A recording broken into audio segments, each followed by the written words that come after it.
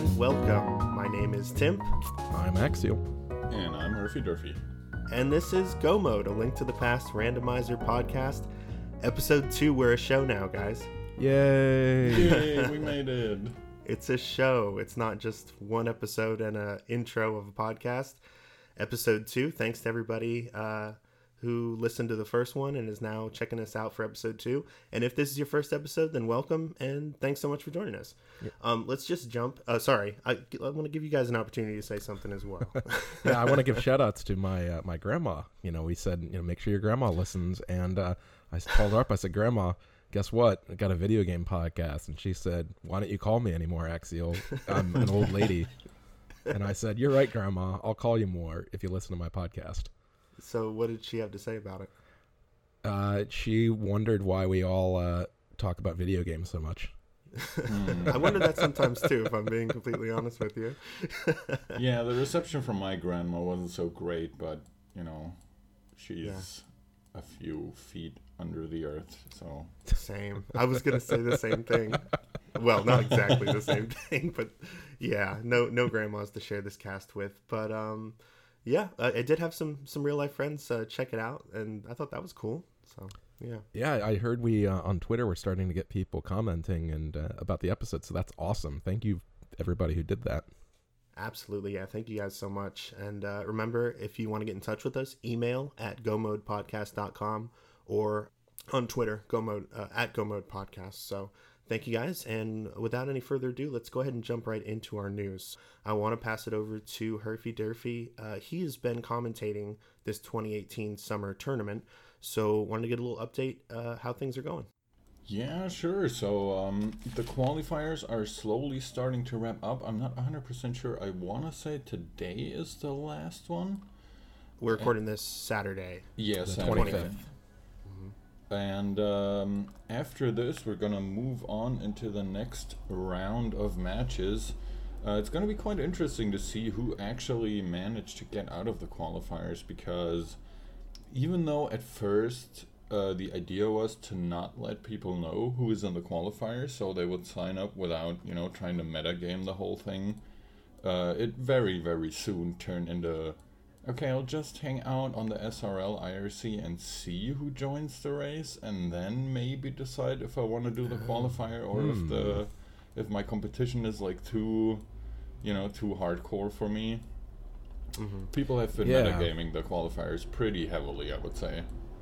Yeah, that's metagaming the qualifier. I mean, the whole idea of it would be you want to kind of think of it like a regular season and then a tournament.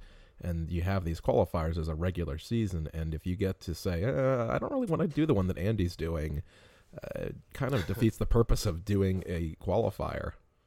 Yeah, so there have been some people, I've read some opinions around just kind of on the internet, and I have to admit I sort of share a little bit of the opinion, but I want to come at this in a constructive, positive feedback sort of way. So yeah, same here. So they only have so many times for these qualifiers. They have these matches, and if you can jump into them, Axial, what time did you say they were? I think, and you guys can tweet at us if we're wrong and email us, but I believe most of the times are at 9 p.m. EDT and 2 p.m. EDT. And I know for me, the ones that are at 2 p.m. EDT, sometimes they're on the weekday, sometimes they're on the weekend, but I'm at work on the weekdays, and then the 9 p.m. EDT ones, usually I'm thinking, all right, if I do this and it's a 2-hour one, it's 11 o'clock, and kind of weighing if it's even worth entering. I know I promised people in the first couple episodes that I was going to be in it, and I just haven't had time to enter any of them, because with only being able to do 4, I've had to really think, all right, I don't want to say I'm going to do it and then pull out, because you can only do that once, and I also don't want to have a situation where I'm like, all right, well, I'm pretty tired now, and I'm not playing my best, so I just have not entered at all. I am kind of waiting for the next round to start watching and following it, but yeah, I can totally understand that, and I also agree, as far as I'm aware, and I'm kind of aware since I commentated a few of them. The times are only 2 p.m. and 9 p.m. EDT, as you were saying. I'm gonna play devil's advocate a little bit and be on SG's side here and explain what their reasoning was. They said, Please. Yes, absolutely. They said you must take part in 4 of the qualifiers, and basically, or the gist of it is basically, they said, all right, we know that the times are limited, but to make up for that, we're going to have a lot of them. So they had 24 or 25 or 26 maybe even qualifiers, and you had to participate in 4 of them. Yeah, I think it was like they promised to do at least one every day, and I think on the weekends they did 2 and 9 EDT. Mm-hmm. Yeah, pretty much like that. Yeah, so to your point, I mean, I think that is pretty reasonable of them to say, look, you have to do 4. We're going to do 28 of these. You know, it's basically you have to enter a little less than 1/8 of them. You, if you're really committed, you can find the time. Yeah. And there has to be, you know, there's some give and take here on this. Yeah, I mean, if you want to be able to participate, it's at the end of the day, they're the ones running things, and it's like, well, if this is what they say and you want a shot at that cash prize, then you just have to go along with it. And I think you guys bring up good points too. It's like, how else could they possibly do this? You know, in the last tournament, they had these Swiss rounds and, you know, dozens and dozens of games every single day, and it was almost kind of like overload, you know, especially from a viewer standpoint. It was like there's too many to even watch, even though there's some really great ones in there. So I don't really know what the solution is or how they would do this any better, but I feel the same way as you. I feel bad because I said like, oh yeah, I'm gonna do it, but I can't. I can't make those times work. You know, a lot of what I have to do with Randomizer, I have to kind of make it work into my already pretty busy life. And even with a tournament setting, it's easy to reach out to one other person and check their schedule and find a time when you're both available. So I don't really know what the solution to this is. I had one idea, and this is one that I've, you know, as a former Ultimate Frisbee player, one thing that Ultimate Frisbee would always do is you'd have these tournaments that were enormous, like 200 teams, and it's impossible to do any kind of real way of getting everybody to play. So they would go to kind of the World Cup strategy of saying, look, we're going to try to seed people and then make groups based on seeds, and you play everybody in the group, and then we'll take the top 2 or 3 out of the group. Now, there's a big problem with Randomizer in doing that, though, is that a lot of new people, how do you seed them? Are they at the top? They can't obviously be at the top. Probably the middle isn't fair either to the mid-level people, and at the bottom, you know, then they're going to be going up against the Andes and Christos of the world. So it's, you know, I really feel for the tournament organizers because there's a lot of solutions on the table, but all of them have some pretty big drawbacks. I think they've done the best at trying to say, look, we're going to try different things. We tried Swiss. We saw some problems with that. We're going to try an alternate thing. You know, maybe the next, you know, SG tournament, they try something else. You know, I give them credit for being creative. I think it's a good idea. Absolutely. So, and I'm still looking forward to once we do get into the bracket stages. I know it's going to be a great watch, just like it always is. So, you know, it's a shame I didn't get to participate, but we do have other tournaments. That's right. Yeah. Then, you know, even if the tournament isn't, you know, an SG tournament or one that, you know, the Randomizer devs themselves are putting on and supporting, there are tons of little small ones out there, like the one that I myself have been playing in, that the Something Awful Randomizer community has put together, and it's been pretty exciting so far. The setup of it, it's 24 players with a 5-round Swiss stage, and then taking the top 8 into the finals. And I started 0-2, managed to come back to 2-2, and I've got a win or go home match. Well, maybe win and go up forward, or lose and go home match this week. And it's been pretty exciting playing in a smaller tournament where I actually, know in quotes, internet know, all the participants, and I'm able to watch, and it's just got kind of a cozy, homey feel versus the, big budget professional kind of tournaments that Speed Gaming and the Randomizer devs themselves have put on. It's just it's a nice change of pace. Yeah, so I'm participating in this tournament as well. Now, I'm actually curious, Herf, do you're not participating in this tournament, but you are someone involved in the Something Awful community. That's how we met. What has been your perception of this tournament as sort of an outsider? I absolutely think it's awesome that we've got our own little tournament, if you want to call it that, going on. And I really think it's so far from. I have to admit to my own shame that I really haven't been following it at all. Mm-hmm. So I know very little about it, but from what I've noticed, it's organized very well and it's handled very well, and there haven't been any extreme drama bombs or craziness going on. And I think it's awesome. I would rather participate in a little community-run tournament like this than in another 512 people massive crazy tournament where you kind of already know, you're 1 out of 512 and you're probably not even going to make it out of the Swiss rounds.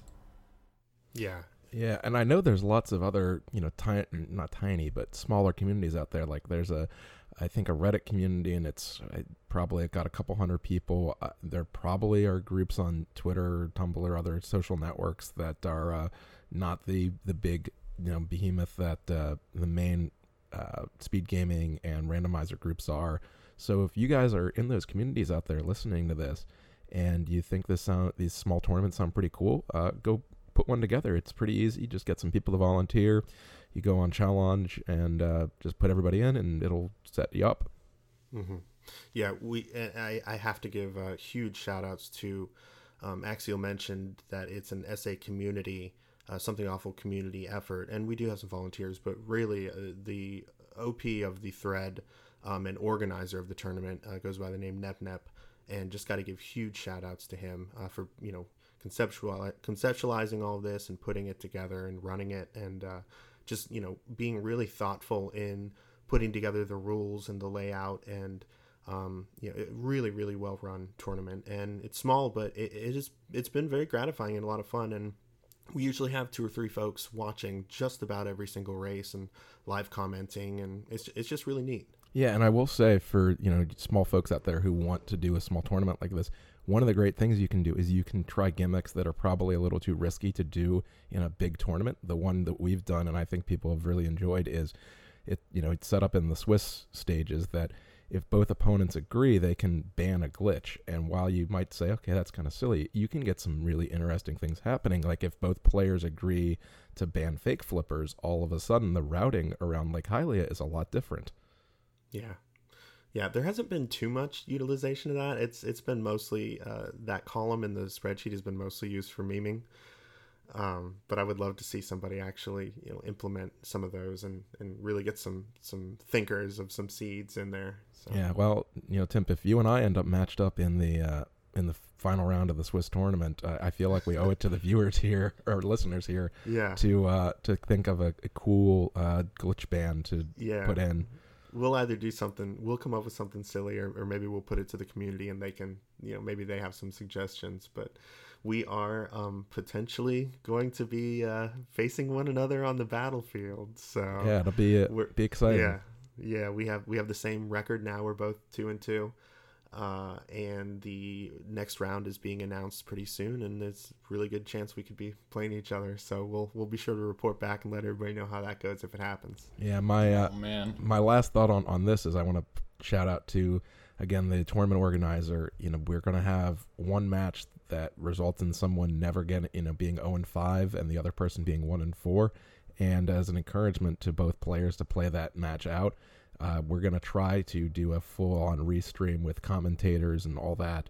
So I want to give a shout-out to the OP who came up with that idea. And I think, if you guys out there are putting together your other small tournaments, I think it's really nice if you try to do something like that for the people at the bottom of the bracket. Those tend to be the newer players, the ones that maybe don't feel as confident in their skills, and getting the support like that can really turn them from someone who gets discouraged and doesn't want to play anymore to someone who says, wow, this community is really, really helpful and really supportive. I want to still be a part of this, even though I didn't necessarily play my best. Yeah, not to mention, and this is exactly what I did, my first exposure to having someone commentate. Actually, Axial was one of the first people who commentated a race that I'd done, and it was the first round of the SA tournament. I went up against a guy in the community by the name of Hyphenated, who's a pretty serious randomizer streamer, and shout outs to him. He destroyed me, but by being able to go back and watch him alongside my own run and listen back to commentary commentary, which the commentators were kind enough to record locally and then send over, so I could kind of, sync all of it together on my end and watch it. I thought about posting it to YouTube, and then I thought better of it. But for my own personal viewing, it was very educational, very helpful to go back, almost kind of like a football player, to go, study the tapes and see how you can do better. Yeah, I mean, if you guys out there are in tournaments, or you do, you find a friend and you do a head-to-head matchup, see if you can get a copy of the other person's playthrough, because I've done that myself and watched and said, oh my God, it's amazing to see the routing choices we both made, and sometimes we were in sync and sometimes we were going different directions. And that can be a way, if you watch a lot of your own tape, you can figure out, I seem to have a tendency to go, for example, and do shovel when maybe I shouldn't be doing that. Yeah. All right. Herf, do you have any final thoughts? One thing I do want to mention, if you are in a community that is running a small tournament and you feel like you could use some more exposure, feel free to contact us. I don't think we're above shouting out your tournament or telling people a little bit about your community. Yeah, I will retweet that every single day of the week, and we would love to give you a shout out on the cast here, so absolutely. Guys, do you know what time it is now? What time is it, Tim? It's time to make the Eastern play. Let's go. Episode 2, we are moving on to the second dungeon of Vanilla: A Link to the Past. After you finish the, what some would call, tutorial stage, getting through Castle Escape, world opens up to you a little bit, and you find your way over to Eastern Palace. In A Link to the Past randomizer, it's actually a pretty similar situation. Since it's first in the vanilla game, there's not a lot required to get in there. So right off the bat, you're looking at a location where when you head over there, you have 3 items in Sahasrarla's closet. Be sure to bring a bomb. Don't forget that bomb, like I have in the past. But you bring along a bomb, you get 3 items right there. Then you run over to Eastern Palace, and there's items in there for you as well. 3 of them that you can get with very few items, almost no items, and just a little bit of darkroom knowledge. I'm going to try to define the Eastern play. This is something, if you've watched some races, you've heard commentators say, oh, I think he's going to make the Eastern play. It's not as simple as saying the Eastern play is just going to Eastern Palace. I think it usually implies either you're not going to be able to complete it because you don't have the bow, which you need to get into the final boss room, or there's not a crystal to be gained from it. You're merely dipping it. You're going in just to get the items and you're leaving. I would define that as the Eastern play. So I want to ask you guys, when do you make the Eastern play, and how do you decide when it's time to do that? So as for me, first of all, it depends on what mode I'm playing. That's the first distinction I want to make, standard or open. Let's say I'm doing both the same things in standard and open. Usually my first Eastern play will happen after all the escape Hubaloo that you usually go through in standard. I go through the Lost Woods in Kakariko. I think the Eastern play for me comes very late in the early checks if I don't find a bow anywhere. So if I happen upon a bow in Kakariko or South Shore, I definitely go there. If I don't find anything, it's definitely coming after Kakariko and South Shore. Yeah, for me, it depends, too, on the opponent I'm playing. If I'm playing someone that I feel is a stronger player than me, I tend to be a little more gambly, thinking, if I go, beat for beat with them, they probably are going to out-execute me, and I've got to get lucky. So if I'm playing someone that I think is better, I'm going to think Eastern as soon as I'm done with the Kakariko checks. Otherwise, just like Herf's saying, it's going to depend on when that bow shows up. Yeah, it's all about the bow for me, especially. If you have the bow, no reason not to go in there. You know that you're not going to miss out on any items because there's always a chance that Armos Knight has that final item. And if you don't have the bow, you have to leave. And God forbid you have to come back and, with the bow later on and kill Armos and get that crucial item that you needed before. So you always want to avoid double dipping at all costs. Another time, if say I do have the bow, I'm going to be a lot more likely to dip if it's a pendant, if it is that green pendant. as we know, once you do collect the green pendant, you can turn that into Sahasrara, who conveniently is right next door. And in that race that I was just talking about versus Hyphenated in the SA tournament, Eastern was a green pendant. There was an early bow. Both of us went over there pretty much immediately, killed Armos, got the green pendant, turned it in, and got a hook shot, which obviously was a game changer. So, yeah, the pendant versus crystal on Eastern is a big. It's not as much of a distinction as on other temples. You know, if you're looking at pendant TR, Turtle Rock that is, you're probably going to try to put off doing that one. Pendant Eastern is a pretty quick clear, and you can get most of the items without having to go too deep into it. So, at least for me, I try not to consider pendant versus crystal when I'm debating going into Eastern. It's more about the items I have and the overall whether I'm feeling ahead, behind, or on pace. Cool. Okay, so let's assume now that we are going to head over there. As we're talking about each of these dungeons in this series that we're doing, I think it's going to make a lot of sense to designate go mode versus full clear. So let's start with full clear, because that is obviously every time that's going to take more action, and we're going to be describing more room strategies and things. So let's assume we're doing a full clear. We need as many items as possible. As I said before, one really cool thing about Eastern is you need very little to actually go in. In fact, even an item or even a way to attack is not even required, because every room that requires you to kill an enemy has pots in it for you to be able to open the door, with the exception of getting through to the boss, which I mentioned. You do have to have a bow to do that. But even without a sword or without a hammer, you can still go in and collect these 3 items as long as you know your dark room. Yeah, that is one point to make before we dive too deep into this, is we are making the assumption here that you are able to do the dark room. Now, we're going to talk through how to complete that dark room, but if you haven't tried doing Eastern Dark, and there is some strategy required, especially in the back half, I would say practice that, because doing the front half of Eastern Dark is a huge time save. The back half we'll get into when we talk about the back half, but exactly. Okay, so let's start at the very beginning, and right off the bat, I'm going to give a huge shout out to.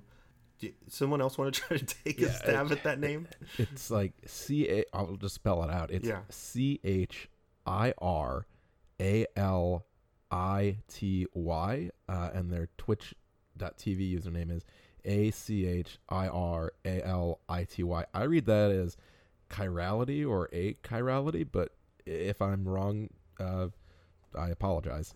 Yeah, chirality. I was looking at, so they have uploaded to Imager under the name Chiral Dopa, but they have made some really helpful guides that are pretty much doing our job for us for Eastern Palace, Desert Palace, Tower of Hera, and Thieves Town. Really awesome graphics that show you the exact route to take in full clear versus go mode. Little tips about all the rooms. It's great. So we're pretty much just going to read this off to you and sprinkle some things in. Huge shout outs to them, and thank you so much for creating this resource. So as you walk in, if you've ever played vanilla, really those first 2 rooms don't even bear any explanation. Just blow right through them. Now then we get to the cannon room, and that does there's a little bit of discussion to be had here. There is one item here, so you got to dodge the cannonballs, go up the stairs, get the item, and then go back up through the top of the room. What's your guys' strategy here? What's the fastest way? So it's interesting, because my strategy here is not the fastest way, and I just learned that when I was doing the research for this podcast. When you go in and you grab that item, so you walk past all the bowling balls, and then you go up the stairs and you get the item, it is actually always faster to jump down, so long as you don't get hit by any of the cannonballs. And I've actually noticed if you dawdle a bit too long, say you take some time to pick up those pots, which one of them does have at least a blue rupee, so if you're trying to make your Zora money, you might do something like that. If you wait too long, a giant cannonball will come, and it's pretty much unavoidable unless you go in one of those little holes, which wastes a ton of time.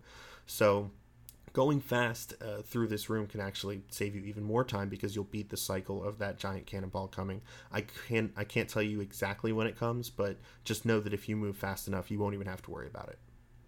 All right, so we finished that room. You walk through. Again, we're going to assume that you're doing a full clear, which means you are going to take a right here, and you're going to go over and get item number 2. Real quick note about this path over here. It's really fast if you have very few items. You just go up to the top room.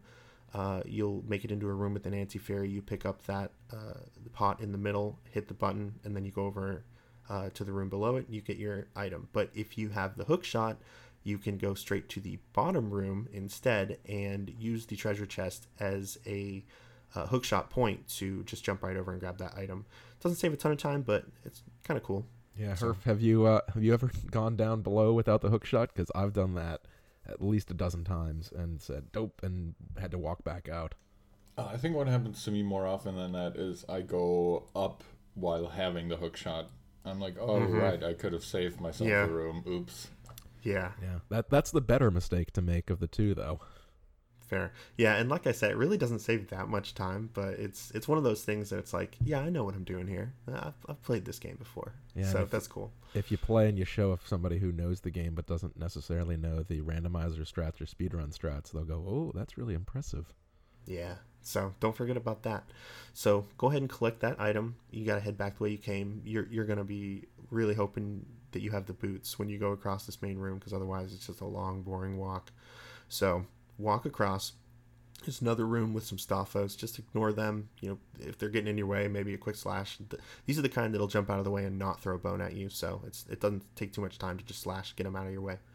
Now, this next room is fun. It's really cool. It's probably my favorite room of the dungeon. Do one of you guys want to describe the quick strat, the fast way to get through this? The idea, or the gist of the whole thing is there's supposed to be 4 Stalfos spawning into that room. And the spawn point of those is fixed or centered around where you position Link. First, you go up, grab that pot, act like you don't even care. And then you walk around a little bit, and then you throw a pot, and suddenly a Stalfos explodes, and you're like, wait, what happened? So, when you take an exact path in that room, you know exactly where 2 of those Stalfos will spawn, while also having the benefit of making 2 of them despawn, or spawn. One spawns in a wall, and the other one spawns into a pot, which means the game doesn't know what to do with them, and doesn't even put them on the map, so you're already saving yourself 2 Stalfos. And when you know where the other 2 are going to spawn, you're able to throw the pots at them before they even spawn. Because this wonderful game doesn't have a Z-axis, but still has enemies that are falling from the ceiling. You can manage to throw a pot at nothing and hit a Stalfos that's supposedly hanging from the ceiling. So cool. And when you pull it off, you just feel like you're really good at the game. Just, you kill them before they even spawn. You despawn 2 of them. You just walk right through the door.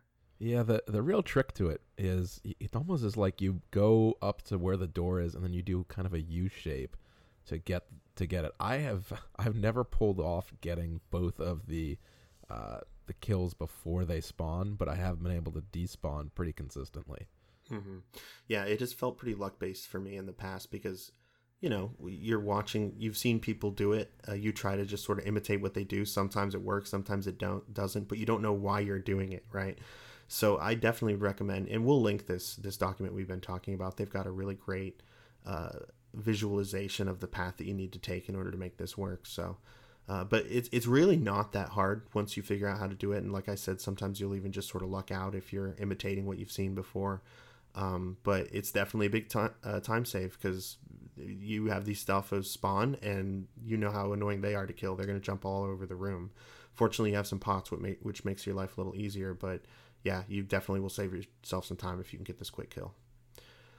Okay, so if you had your hook shot out from before, you get another chance to use it just real quick and a little tiny speed strat. You can, as you walk into the next room, you'll see a treasure chest.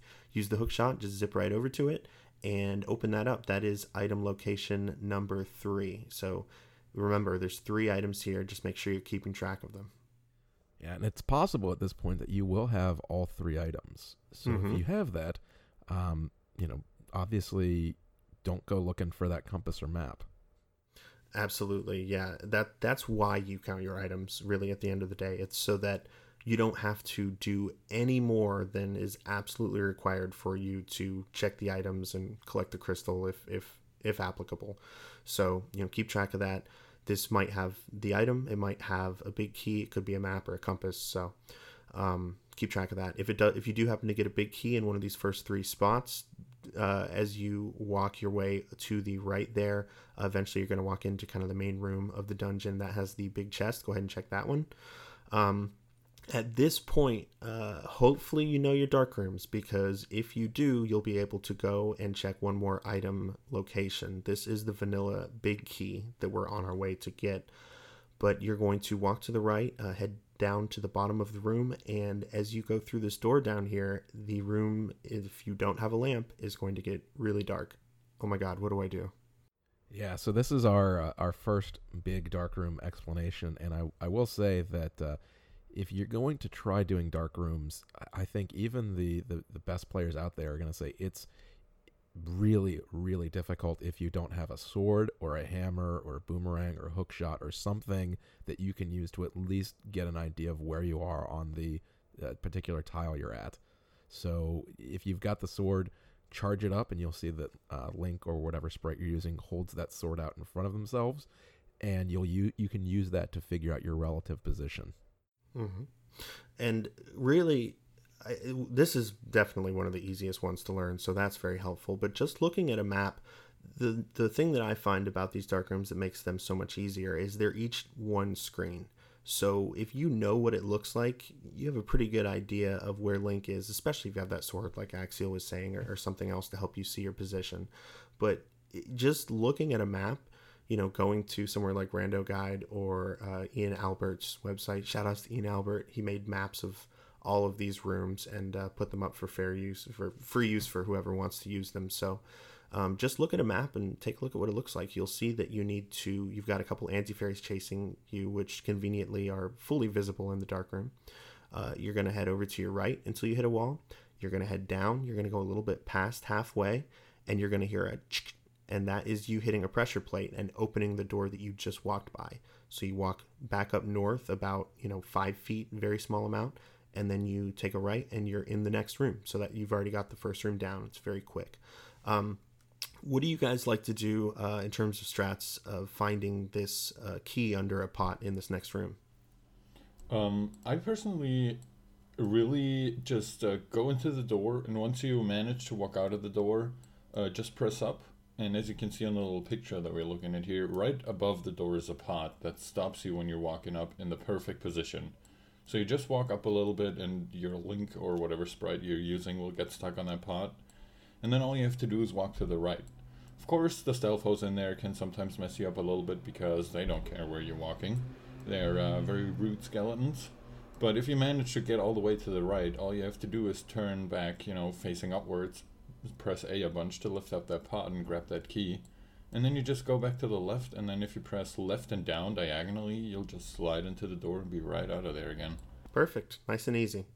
So yeah, definitely take time to learn this, because like I said before, if you're not able to get through these rooms and go across the hall and check this next item location, you could miss out on something really important. It's definitely worth learning this particular sequence break. So, yeah.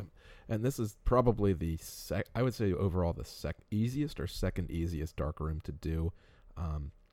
I know when I was learning my dark rooms, the first one I learned was the Old Man, because that one is very easy. Also very important, yeah. But this one is, again, you don't even necessarily need a sword or something to complete this. If you have a hammer, if you've got a boomerang or hook shot, or even the bow, you can use that to guide yourself through. And you after you do it a few times, you get the muscle memory down. Mm-hmm.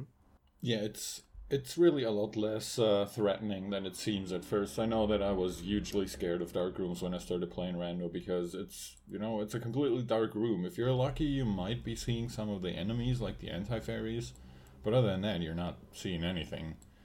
But exactly. It's, as Axial was just saying, you do it 2 or 3 times, and you kind of get the muscle memory down. Okay, how long do I have to walk to the right? How long do I have to walk down? Okay, there's an enemy in the way that hits me, so that means I'm close to the push button, stuff like that. Yeah. All right, great, we did it. So make your way out of the dark room, head down, and then across another very long, boring hallway that will make you wish you have the boots. Head into the next room, and there's a cool little strat to go ahead and quickly do what needs to be done in here. Does one of you guys want to tackle this? The damage boost? I mean, I can if XEL doesn't mind. I don't go ahead. Don't want to grab all the things. You got the knowledge, man. Drop it on us. Yeah. All right. So the general idea of this room is, as I'm sure you know if you've ever played vanilla, you're supposed to kill all the enemies in the room, and once you do, all the 4 anti-fairies that circle that center pot that's in there disperse around the room, and then you can lift up the pot, push the little button under it, and make the vanilla big key chest appear. Now, what we do in both NMG speedrunning and in Rando is you walk into the room and walk down a little bit, and there's pretty much exactly 1 tile wide gap between one of those blue whatever things. I should learn the name of these at some point in my career. Tentacle monsters? Yeah. Mm-hmm. So these blue little guys, you walk in that little 1 tile gap, and you walk straight up into the blue guy and damage boost yourself, which gives you a couple of iframes. And it might take a little bit of practice. I can't get it done 100% of the time, but usually you have enough iframes to run over and walk through those anti-fairies circling the pod so you don't get damaged at all. Lift it up, and even though you can push buttons on the floor while you're in iframes, the iframes stop for long enough for you to push that button and get damage boosted out of that anti-fairy circle before they disperse, and you don't even have to kill any of the enemies. So you basically manage to make the pod appear and save a whole ton of time and a lot of frustration chasing those Stalfos around. Yeah, and one alternate you can do here, and this is what I do because I can never seem to get the tentacle dude to hit me correctly, is you can just walk into the anti-fairy and sacrifice a little bit of health and magic and just spam A to pick up the pot. Yeah, obviously that takes a little bit more health, but I mean, we're talking like 1 more heart, maybe even half a heart, honestly, if you get it on that first hit. So I definitely have, out of desperation or because I failed the damage boost strat, just kind of done that. It's really not too bad. Obviously you always want to be careful of your health and your magic, but don't like leave or anything just because you missed that. Don't leave and come back. Just go ahead and get it. Alternately, of course, if you happen to find the magic cape, just pop that on. You can just walk right over and hit it very easily. I think the blue cane, can one of you guys confirm or deny that? I'm not 100% sure, to be honhonest. Yeah, I think it should work.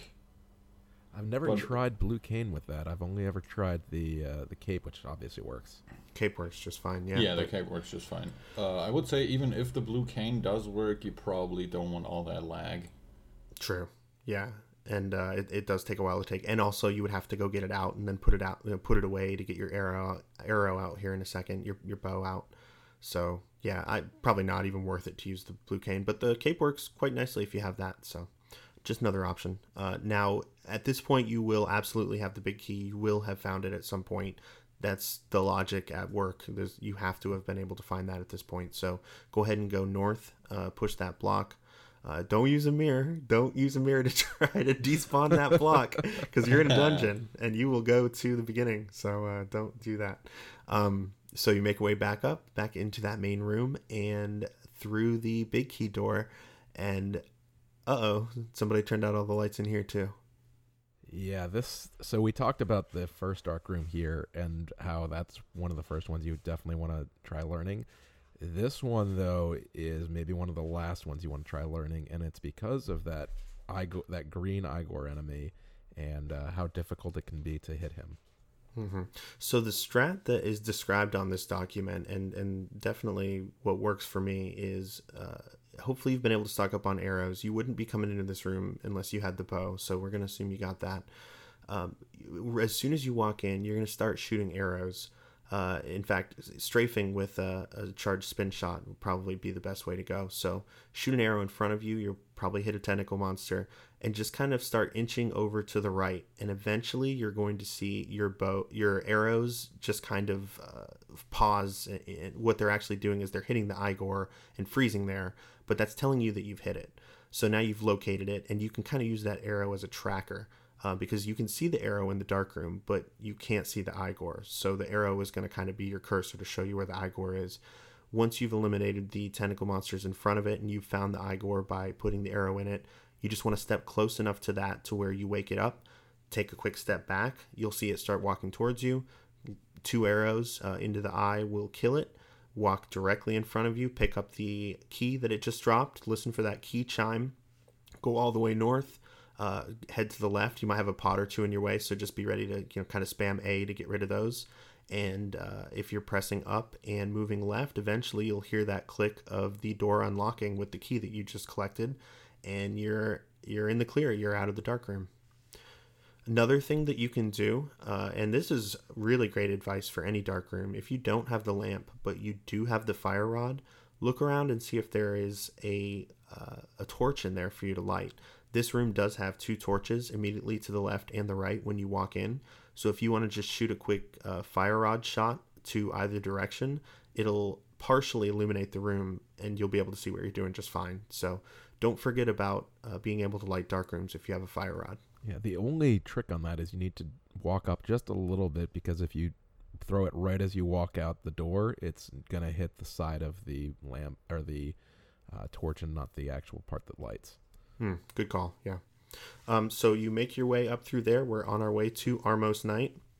These rooms are pretty self-explanatory. The only thing I would say that really needs to be mentioned, I guess 2 things.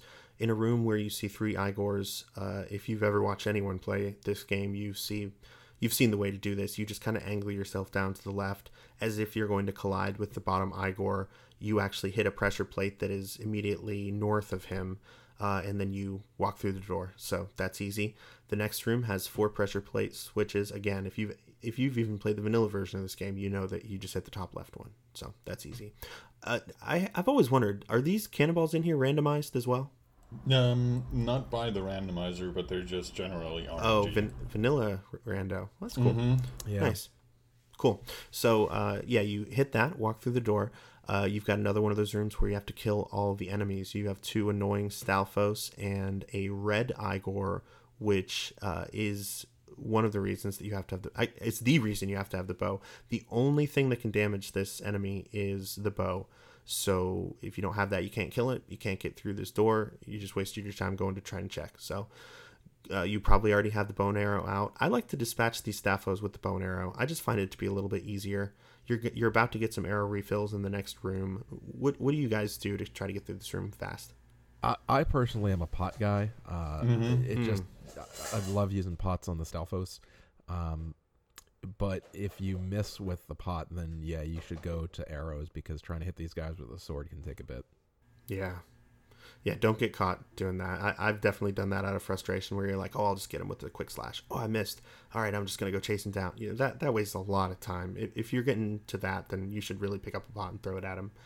Or, again, arrows or some other projectile, because they don't dodge those. So yeah, especially if you start chasing them around, eventually the red Igor will get in on the action, and then it gets really chaotic. So true. Yeah, so just try to dispatch these guys quickly. In the next room, actually, before you walk through the next room, you probably want to charge up a spin slash on your way. Once you walk through, you'll see that there are 6 tentacle monsters. You're going to have about a second or 2 before they move at all. So the idea is you want to run right into the middle of them and let go of that spin slash, and it should kill all 6 of them in one fell swoop and make you feel extremely cool. Yeah, and then at that point you have 2 red Igors, and for all the fun you had with doing with 1, now you have to deal with 2.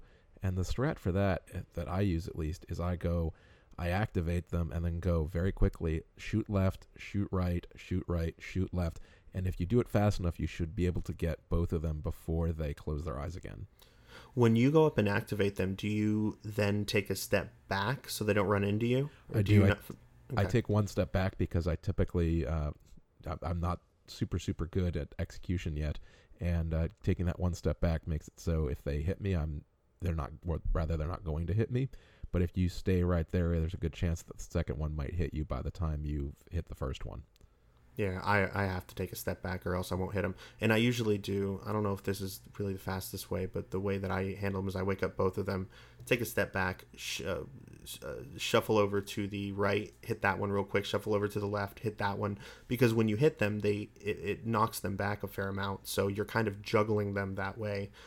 So that you can kill both of them. I think that's pretty safe strat. It's probably not the absolute fastest to be taking a step back like that, but if you fail to kill these in the first cycle, they're going to fall asleep and then wake back up, and that is very time consuming. So it's better to kill them in the first cycle, no matter what you got to do to get it done. Yeah, I agree. Even if you lose a second or two by walking around a little bit or taking a step back, it's still better than having one of them fall asleep on you and you have to wait around another 5 to 10 seconds for him to even react to anything again. Yeah. Another thing that's really not fun is trying to hit them from the side. They have sort of wonky hitboxes from the side, and it's really easy to blow an arrow right past them. So you don't want to get in that position. Mm-hmm. One nice thing about having silvers is they only take one hit. So if you've got silver arrows coming into here, it's just a quick 1-2, and you should be able to move on. Very true. Okay, so that takes us to the boss of this dungeon, Armos Knight.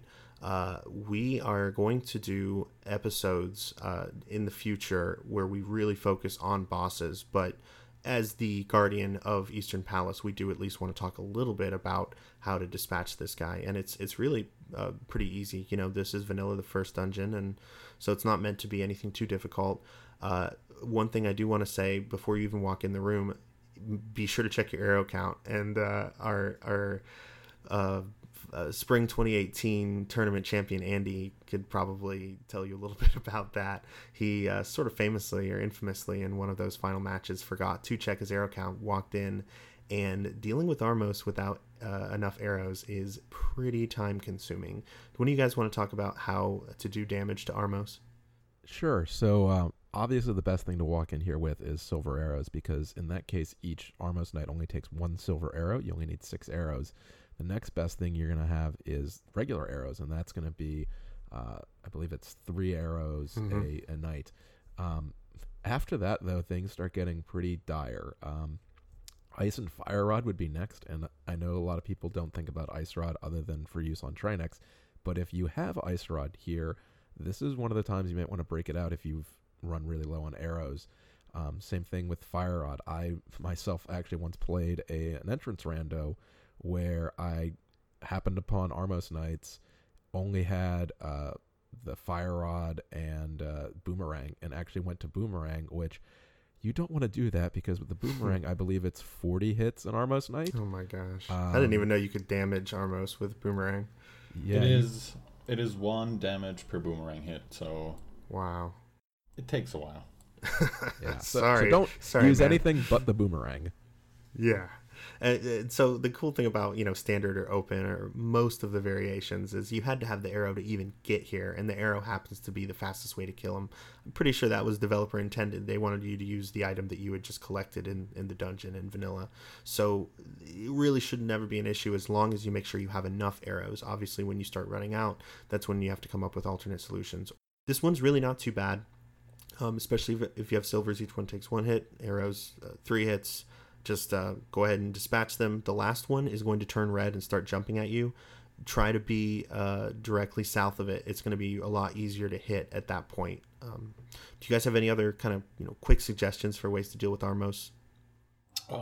The only thing I maybe want to mention, because you mentioned the red guy that shows up at the end, one good thing to remember is that even if you've hit the blue guy that he was before twice already, whenever he turns red, he refills all his health. Yeah, that's definitely good to know too. Okay, well, I will say that I think that's pretty much everything in terms of getting through Eastern Palace full clear.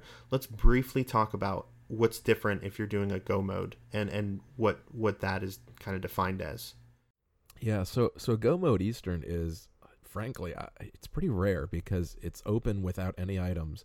So the chance that you are in go mode and haven't checked it yet. Is low. I have seen it happen though, and when that happens, what you can do is mentally, all you're looking for is that big key, and the big key is guaranteed to be in one, either chest 1, the one in the room with the cannonballs, chest 2, which is the one that you get that you can hookshot to or go the long way by going up. Chest 3, which is the one after the room with the Staphlos and the glitches, or in the vanilla location. Has to be in one of those. So as soon as you pick it up, you just pick it up and run as fast as you can back to Armos Knights. Exactly. So you can't really skip any of the chest locations because you do have to find that big key. So it's really similar to a normal full clear route. I guess the biggest variation would be if you do happen to find the big key in that first room, you don't need to go to the right any longer, whereas if you still hadn't found it, you would need to. That's pretty much the biggest difference. So. Yeah, I mean, it's going to look the same as if you are doing this and you're going to full clear it, but you, for whatever reason, can do the dark room in the back, but not the dark room in the front. Yeah. All right, well, I think that's going to wrap this up. Let's consider Eastern Palace finished, vanquished. Last thing, if you did get that green pendant, if that was on Armor's Knight, go turn that in, and then we'll call this one done. So that's going to do it for us on Go Mode Podcast. Thank you guys so much for checking us out again for episode 2. As a reminder, you can email us. Our address is email@gomodepodcast.com. You can also check out the website, gomodepodcast.com, for latest episodes as they're uploaded. What else? We have a Twitter, @GoModePodcast, if you want to tweet at us. We love to hear from you guys. Axial, how can people get in touch with you?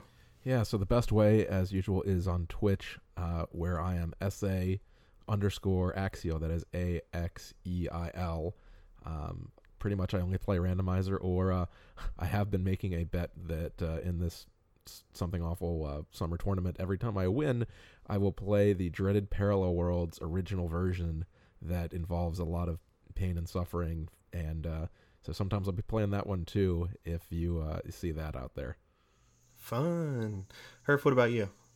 Yeah, it's pretty much the same for me. You can find me on Twitch TV/HerfyDurfy. I generally stream everything but randomizer. Feels weird to say, but lately, if you're looking for something a little different, that's fine. Yeah. Yeah, I wouldn't call myself a variety streamer because usually I have like 2 people watching me at best, but I just stream whatever I feel like playing in the current day. Lately it's been Guacamelee 2. I do stream some open seats every now and again because I want to de-rust very badly so I can be ready for the fall tournament. Mm-hmm.